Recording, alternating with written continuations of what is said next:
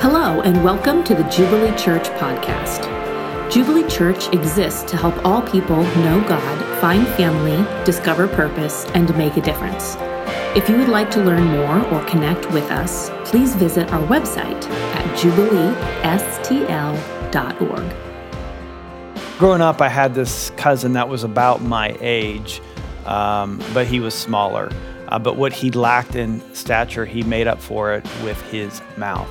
In fact, I remember this time we were about 7 or 8 years old. We were at this community center, and there was this kid who was not just bigger than him, but actually bigger than me. And for whatever reason, my cousin mouthed off at him. And in retaliation, in response to my cousin, he tackled him to the ground. He started pounding his face. Now, me and a couple other of my friends that were there, we tried to get in there to stop this. But if you can believe this, the father of this kid would not allow us, kept pushing us back so that his son could keep pounding my cousin in the face. Now, eventually, the dad says, okay, that's enough, and picked up his son, and he left. And my cousin was bloodied, and as we're going to the bathroom to kind of clean up his wounds, I remember for the first time feeling this very intense desire to retaliate. In fact, as the days would go on, I would daydream really about what I would do when I saw this kid. How would I respond, and what could I do to get back at this kid? In fact, even now talking about it, sometimes it makes my blood boil thinking about really not just the injustice of this kid, but the injustice of this dad. And when's the last time you've been tempted to retaliate? Because we all are there. We all feel this from time to time. Maybe it's when you're caught in traffic, or maybe someone cut you off in traffic, I should say, and you felt this desire to retaliate. You felt this desire to get back. You felt this desire to let them know, honk your horn, do something. Maybe someone did a post that you didn't appreciate, and you just felt like you had a comment to set things straight. Maybe you were hurt by a spouse. Maybe you were hurt by a friend. Maybe you were hurt by a group of people or an ideology, and you felt this intense desire to get back, to retaliate. And there was mistreatment, and that's true. We are mistreated, and we want things to be right, and we want things to be just, so we retaliate. Now, here's the problem with retaliation.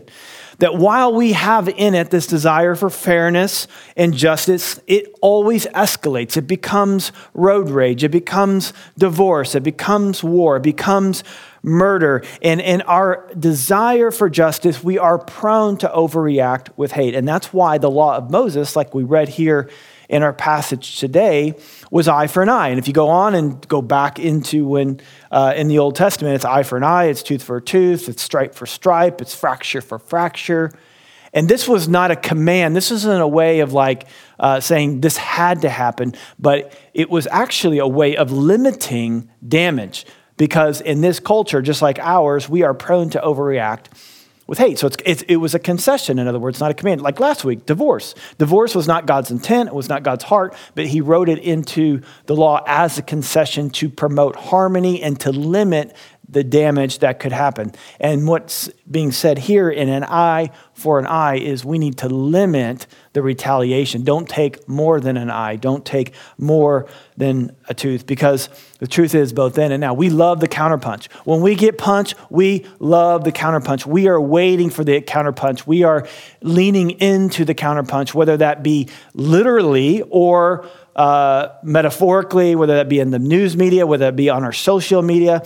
We live in an eye for an eye world, and we are at serious risk of becoming blind. Jesus steps onto the scene. He challenges this cultural script, not by saying, hey, let's get rid of the idea of justice, let's get rid of the idea of fairness, but he deepens it. He goes past fairness, he goes past getting even, all the way to love and mercy. And that's what he does. We're in this section where he is not deleting commandments. He said quite plainly, I've not come to abolish the law. It's all there. It's all good. Even the smallest command, the smallest iota, I have not come to abolish the law. I have come to fulfill it. He's not here to delete commandments. He is here to deepen them. So he said, you've heard it said, do not commit murder. I'm going deeper to anger. We're going to deal with anger. You've heard it said, do not commit adultery. We're going deeper. We're going to getting rid of the lust. And it's not just even about getting rid of injustice in here. He's like, look, we're getting past that. We're going past that. It's not about the injustice that's done to you, but it's about the injustice in you and around you and through you. Jesus is saying in this section, yes, evil has been done to you. Evil has been done to you. But if you live in an eye for an eye world, if you live in a world that is simply trying to make things right, trying to make things fair, you will become the evil that you're trying to resist. You'll become the evil that you're trying to resist, this cycle of injustice. In fact, German theologian Adolf Schattler said this, in every holy zeal for justice, there arises an endless quarrel. This zeal is an ever-renewing fountain of injustice, and rather than bringing an end to injustice, it simply continues it. And Jesus wants to bring an end to it. The law said, pursue justice, but don't overact in anger. Jesus says, pursue mercy, but do overreact with love. And he brings up 4 different situations to kind of illustrate this. He talks about a slap, being sued for the shirt off your back, being forced to walk a mile, and someone borrowing money from you. And they all have in it when someone does something that's unjust to you. The first scenario is being slapped, which isn't particularly damaging or painful, but it's humiliating and it's embarrassing. You know, when I was a teenager, a group of us were at a friend's house, and this friend disrespected the mother, and the mother slapped this kid, and we didn't say a thing because we typically would kind of razz each other, but he was humiliated. Even as 13-year-old boys, we could see that adding any further insult would be cruel. And being slapped is this concept of being full of shame. It's being unjustly put down, and it would happen not from equals, but it would happen from a superior to an inferior. And Jesus says that when this happens to you, don't just let them hit you on the right cheek, hit them on the left cheek as well. And then if someone comes and wants to take the shirt off your back, the cloak, your outer cloak. And if you were poor, that would have been like not just your outer coat, your outer wear. It would have been what you would have used to sleep on if you did. And so if someone comes and takes that, go ahead and give him the inner wear, the underwear that was against your skin. Give him that as well. And then the last example, or the third example, I should say, not the last one, is being forced to walk a mile. And in this one, Romans were in the ruling power at the time, and they had their foot on the neck of the Jews, and the Jews hated it. In fact, we've talked about this in this series. There's a group of zealots that wanted Jesus to overthrow the Romans, and Jesus is like, that's not what I've come to do. I've come to not conquer the Romans. I've come to conquer you, and this is what my kingdom, this is what my rulership is like. But anyway, it was law that a Roman soldier could come and ask anyone to come and carry their gear, but they could only ask him to do it for 1 mile. Jesus says if this Roman soldier uses his power, uses this authority to lord over you, and he asks you to walk a mile, don't resist it like you want to. In fact, do this. Don't just walk the 1 mile, walk the 2. And then the last situation is about someone who's begging, someone who is asking you to borrow money, who's not a good bet. This isn't like the friend who has a good job, who's responsible, has a good reputation. He's saying you need to loan this money, not only at 0% interest, by the way, but you need to loan it even though they're not a good bet. In fact, there's probably pain here. And there's something else going on in here that I think is particularly helpful because in all these scenarios, wrong has been done. There's an injustice. This person is wrong to ask this money from you. It's not right. This soldier, what he did was not right. This person suing you is not right. This person who slapped you isn't right. 3 of the scenarios have to do with a superior to an inferior. So the slapping on the right shoulder. I'm going to use this pig as an illustration, and he's really cute, and I'm going to have to slap him. And so I'm going to give him a name like Judas or Tom Brady or someone that no one likes. Just let's call him Judas. But if I was to, he didn't just say slap a cheek, one cheek and then two cheeks. He says if someone slaps you on the right cheek. And so to slap on the right cheek, I have two choices. I can slap with my left hand, but let me just tell you, in first century Palestine, no self-respecting person would ever slap anyone with their left hand. In fact, they wouldn't even bring their left hand much above their waist because the left hand was considered unclean for many reasons, including the fact that they didn't have toilet paper. And I'll just leave it at that. So no one would ever slap with the left hand. So the only way to slap in the right cheek is to slap this way, which would have been something a superior would do to an inferior. So when he says someone slaps you on the right cheek, what he's talking about is someone who has authority over you and is treating you as such, who is belittling you and is using their power against you. He says when they slap you on that cheek, when a superior slaps you on that cheek, give them your left cheek as well. Now, this has a couple things. One is you're not retaliating. You're not giving in to that desire to get even. You're not harboring hate, but you're actually cultivating a merciful, a generous response, a act of love toward the person who's hurting you. But not only that, but you're turning the table. So if you're going to offer him your left cheek, again, not going to use the left hand, but in order to hit him on the right cheek, he would have to, a man anyway, would close his fist and hit on the left cheek. Now, if he's going to do that, he is saying, you and I are equal. And in that moment, thank you, Judas the pig. And in that moment, what would have happened is that he would have come to a realization of, he would have seen the humility, he would have seen what's going on, and he would have walked away. And everyone would have witnessed this. Same thing with the outer coat and the inner coat. Someone's suing you, they're in the superior position, they take your outer cloak, you say, hey, this doesn't matter to me, take my inner one as well. Again, they would have been shocked by the love, the compassion toward the person. And then the last one, the Roman soldier asking to take a mile. They couldn't take more than a mile. So the first mile you had to walk. I mean, if you didn't walk the mile, you would have been thrown in prison or flogged or something worse. Something bad would have happened to you. And in that first mile, instead of being full of resentment and retaliation, and this isn't fair and this is abusive, you say, okay, at mile 2, okay, the first one I had to walk, the second one I am doing out of my own free choice, out of love and compassion to show the soldier that you do not own me, but I am not controlled by that vengeance. I'm not controlled by my retaliation. I'm not controlled by my anger. I am controlled by the love of God. And in showing that mercy, he would have seen, I mean, can you imagine what that second mile would have been like? As a soldier is this person they don't have to walk this mile. They're just walking the mile the second.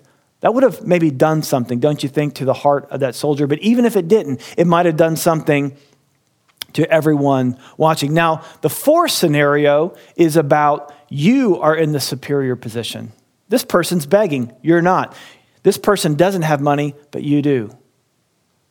And it's unjust that they're asking. Again, this is not the person who could pay you back. This is the person who can't pay you back. This is a cousin that you've already loaned money to, and they've not paid you back, and now they're asking it for again. They are unjustly asking money from you. What do you do in that scenario? It's not resentment. It's not retaliation. It's kindness. It's love. It's mercy. Now, just as a footnote to this, this is not. If you are in an abusive situation, a physically abusive situation. I mean, domestic violence is an unfortunate reality of our culture. It's not saying you should stay in this situation. In fact, if you're in that situation, you should get out of that situation. You should call this number that's coming on your screen right now, a hotline. Or you should call the elders, and we want to help. You should get out of that situation. That's not what's going on here. But it's saying that in these places where injustice is being done to us, we don't respond with retaliation to make things right. We respond with love and mercy to make things right, to bring about justice. Charles Spurgeon said, "We are the anvils when bad men are the hammers." Now, how are we going to do this? Like, how are we going to pull this off, and where is this all going? Well, one of the things that we are being told here in the Sermon on the Mount, that the way to live this way is impossible. Jesus is saying it's impossible for you to be this way. In verse 48, he says, "Just be perfect as my Father is perfect." And of course, that's impossible, but through Jesus, all things are possible. So let's look at this really quick. In verse 43, so he says, "I want you to love your neighbor." He says, "You've heard it said to love your neighbor and hate your enemy, but I say to you, love your enemies and pray for those who persecute you." So again, deepening them. And again, he's not saying do this in an abstract way, but he's giving us very specific examples. And all four of these scenarios would have happened to his audience. And so he says to love them not generally, but love them specifically. Verse 45, "So that you may be sons of your Father who is in heaven." Now, again, he's not saying so that this is how we become sons, is that we become sons by doing the right thing. He's saying so that you would be in the likeness of your Father. And in the likeness, and God is a God of mercy, that he responds to sinful, unjust, unloving, unfaithful, rebellious people with endless love and mercy. Lamentation says, "For his mercies are new every morning." When you wear out his mercy, you can't wear out his mercy because they are new every morning. When you wake up tomorrow, he has fresh mercy for every single person. In fact, he says this is the characteristic of God's love and mercy. He gives an illustration. It says, "For he makes his sun rise on the evil and the good." The sun goes up and it just shines, whether you're good or bad, whether you're Republican or Democrat, whether you're pro-life, pro-choice, gay, straight, whatever it is. The sun just shines. And he sends rain on the just and the unjust. He just shows mercy and shows kindness to everyone. He loves everyone. And for us to be sons, to reflect, to image our Father, we walk in that love. Jesus walked in that love. For greater love hath no man than a man who lays down his life for his friends. Jesus laid down his life for his enemies. So he wants us to love. Dietrich Bonhoeffer says, "Our behavior must not be determined by the way others treat us." Our behavior, our response to the world is not how the world treats us. Our response to our spouse is not how our spouse treats us. Our response to our friends are not how our friends treat us. Our response to our enemies. Who's your enemy? Anybody you want to counterpunch. Our response to them is not it's not how other people treat us, but by the treatment we receive from Jesus. We treat others how Jesus treats us. That's how we are sons. So Jesus treats us this way, we treat them that way. So how does Jesus treat us? With unlimited mercy and love. Mark Twain said, "It's not the parts of the Bible that I can't understand that bother me. It's the parts that I do understand." That's true in this passage. This is a disturbing, challenging passage. So here's two things that have to be true of you if you're going to live like this. Number one, you're going to have to be rich in love. God wants you to be rich in love. If I had $100 and someone stole that $100 from me, that was my last $100, that would be scary. That would hurt. How would I feed my family? How would I pay the heating bill? If that was my last $100? But if I was a billionaire and someone stole $100 from me, I may not even notice it, but if I did notice it, I probably wouldn't care. God wants you to be a billionaire in love. God wants you to be rich in love. God wants you to have love and love to spare, so that when someone takes from you, you have a reservoir of love to respond to them, to walk the extra mile, to turn the other cheek, to give them your cloak, to give them the money, because you are trusting in what God has provided. And brothers and sisters, we must be those who are rich in love. Like Jude said this to us. He says, Keep yourselves in the love of God. Paul, the apostle to the Ephesians, the church in Ephesus was under pressure. They were under attack. Paul himself being in prison, being tortured and in a difficult situation. And he prayed. He says, I get on my knees and pray, not that I would have a better outer life, but that I would have a stronger inner life. Not that you would have a better outer life, but that the situation would change, that the person would change, that my job would change, that she would change, that he would change, that they would change, and the world would be different, and fill in the blank. Here's what you need to do to move out in strength. You don't need your outside world to change. You need your inside world to change. Specifically, you need to know the full dimension, the height, the width, the depth, the length of the love of God. And with the knowledge of that God that comes to us, that's poured out in our hearts by the power of the Holy Spirit, we will be able to do immeasurably more than we could ever think or imagine. We would be able to, in the face of injustice to us, walk the extra mile, turn the other cheek, loan the money, give away our cloak as well, give him our shirt as well. God wants you to be rich in love. God, but you also need to know that you'll be vindicated. You'll be vindicated for living this way. I mean, that's one of the things is like, they're going to get away with it. No one gets away with anything. You see, Jesus willingly went to the cross. He walked through all these steps. He was struck in the face. His beard was pulled out. A crown of thorns was pressed upon him. He was beaten. He was whipped. He was mocked. He was ridiculed. And on the cross, he said, Father, forgive them, for they know not what they do. He didn't retaliate. He says, no one takes my life. I willingly give it down. I willingly walk the extra mile. I willingly turn the other cheek. I willingly get crucified to a Roman cross. And this hatred that's coming toward me, this injustice that's coming toward me, I want to respond to the injustice with love. You know why he was able to do that? Because the Father would vindicate the Son by raising him up on the third day. And that's the resurrection. How is the resurrection relevant to your life? It's relevant for you in order to love that way. You need to know that God will vindicate you. You need to know that God will make all things new, that God will wipe away every tear. He'll get rid of disease, death, racism, injustice. He's taking care of it all. But in the meantime, according to Romans 12, we do not repay evil with evil. We don't repay injustice with vengeance. But we love.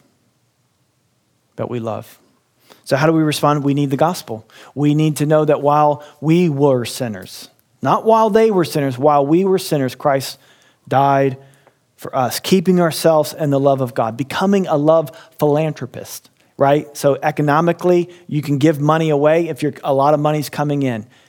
You can give love away if a lot of love is coming in. You need love coming in. Not from a person, not from a situation, not from the world, not from yourself, but from God, the eternal source. God is love.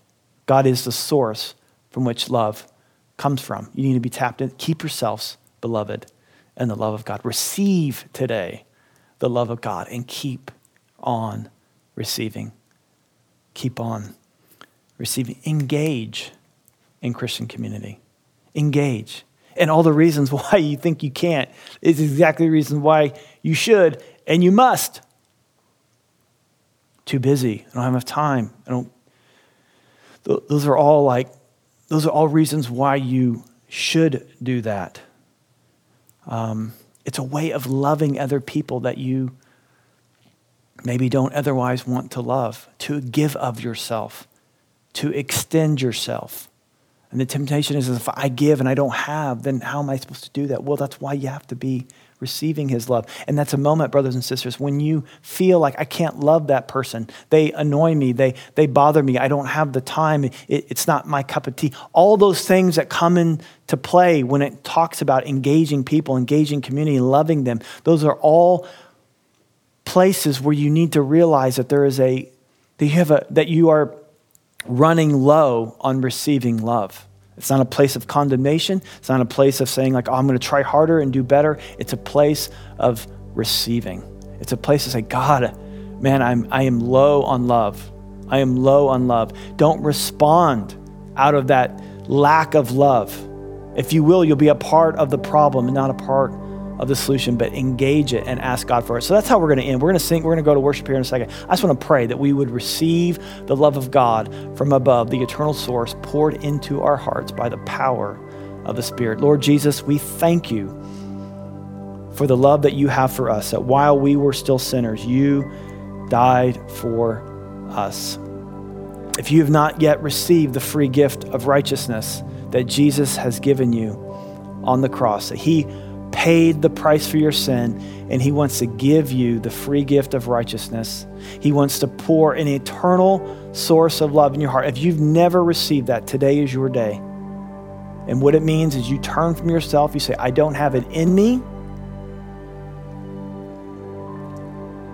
In and of myself, I try, I do my best, but I fall short. It's to admit that you fall short and to receive what he has for you. If that's you, just right now, just say, God, I receive. Lord Jesus, I just pray for my brothers and sisters who are turning to you for the first time. Lord God, I pray that you would send your Spirit as you promised to seal over their heart the love that you have for them. And I pray for all of us, God, I pray right now as my brothers and sisters are watching this in their living room, in their kitchen, in their car, or wherever they're at, Lord God, I pray that your Spirit would fall upon them and they would know your love. So as they move out into Monday and into Tuesday and the Wednesday and people are unjust toward them, Lord, that we would in return, respond with love and kindness and mercy. Amen.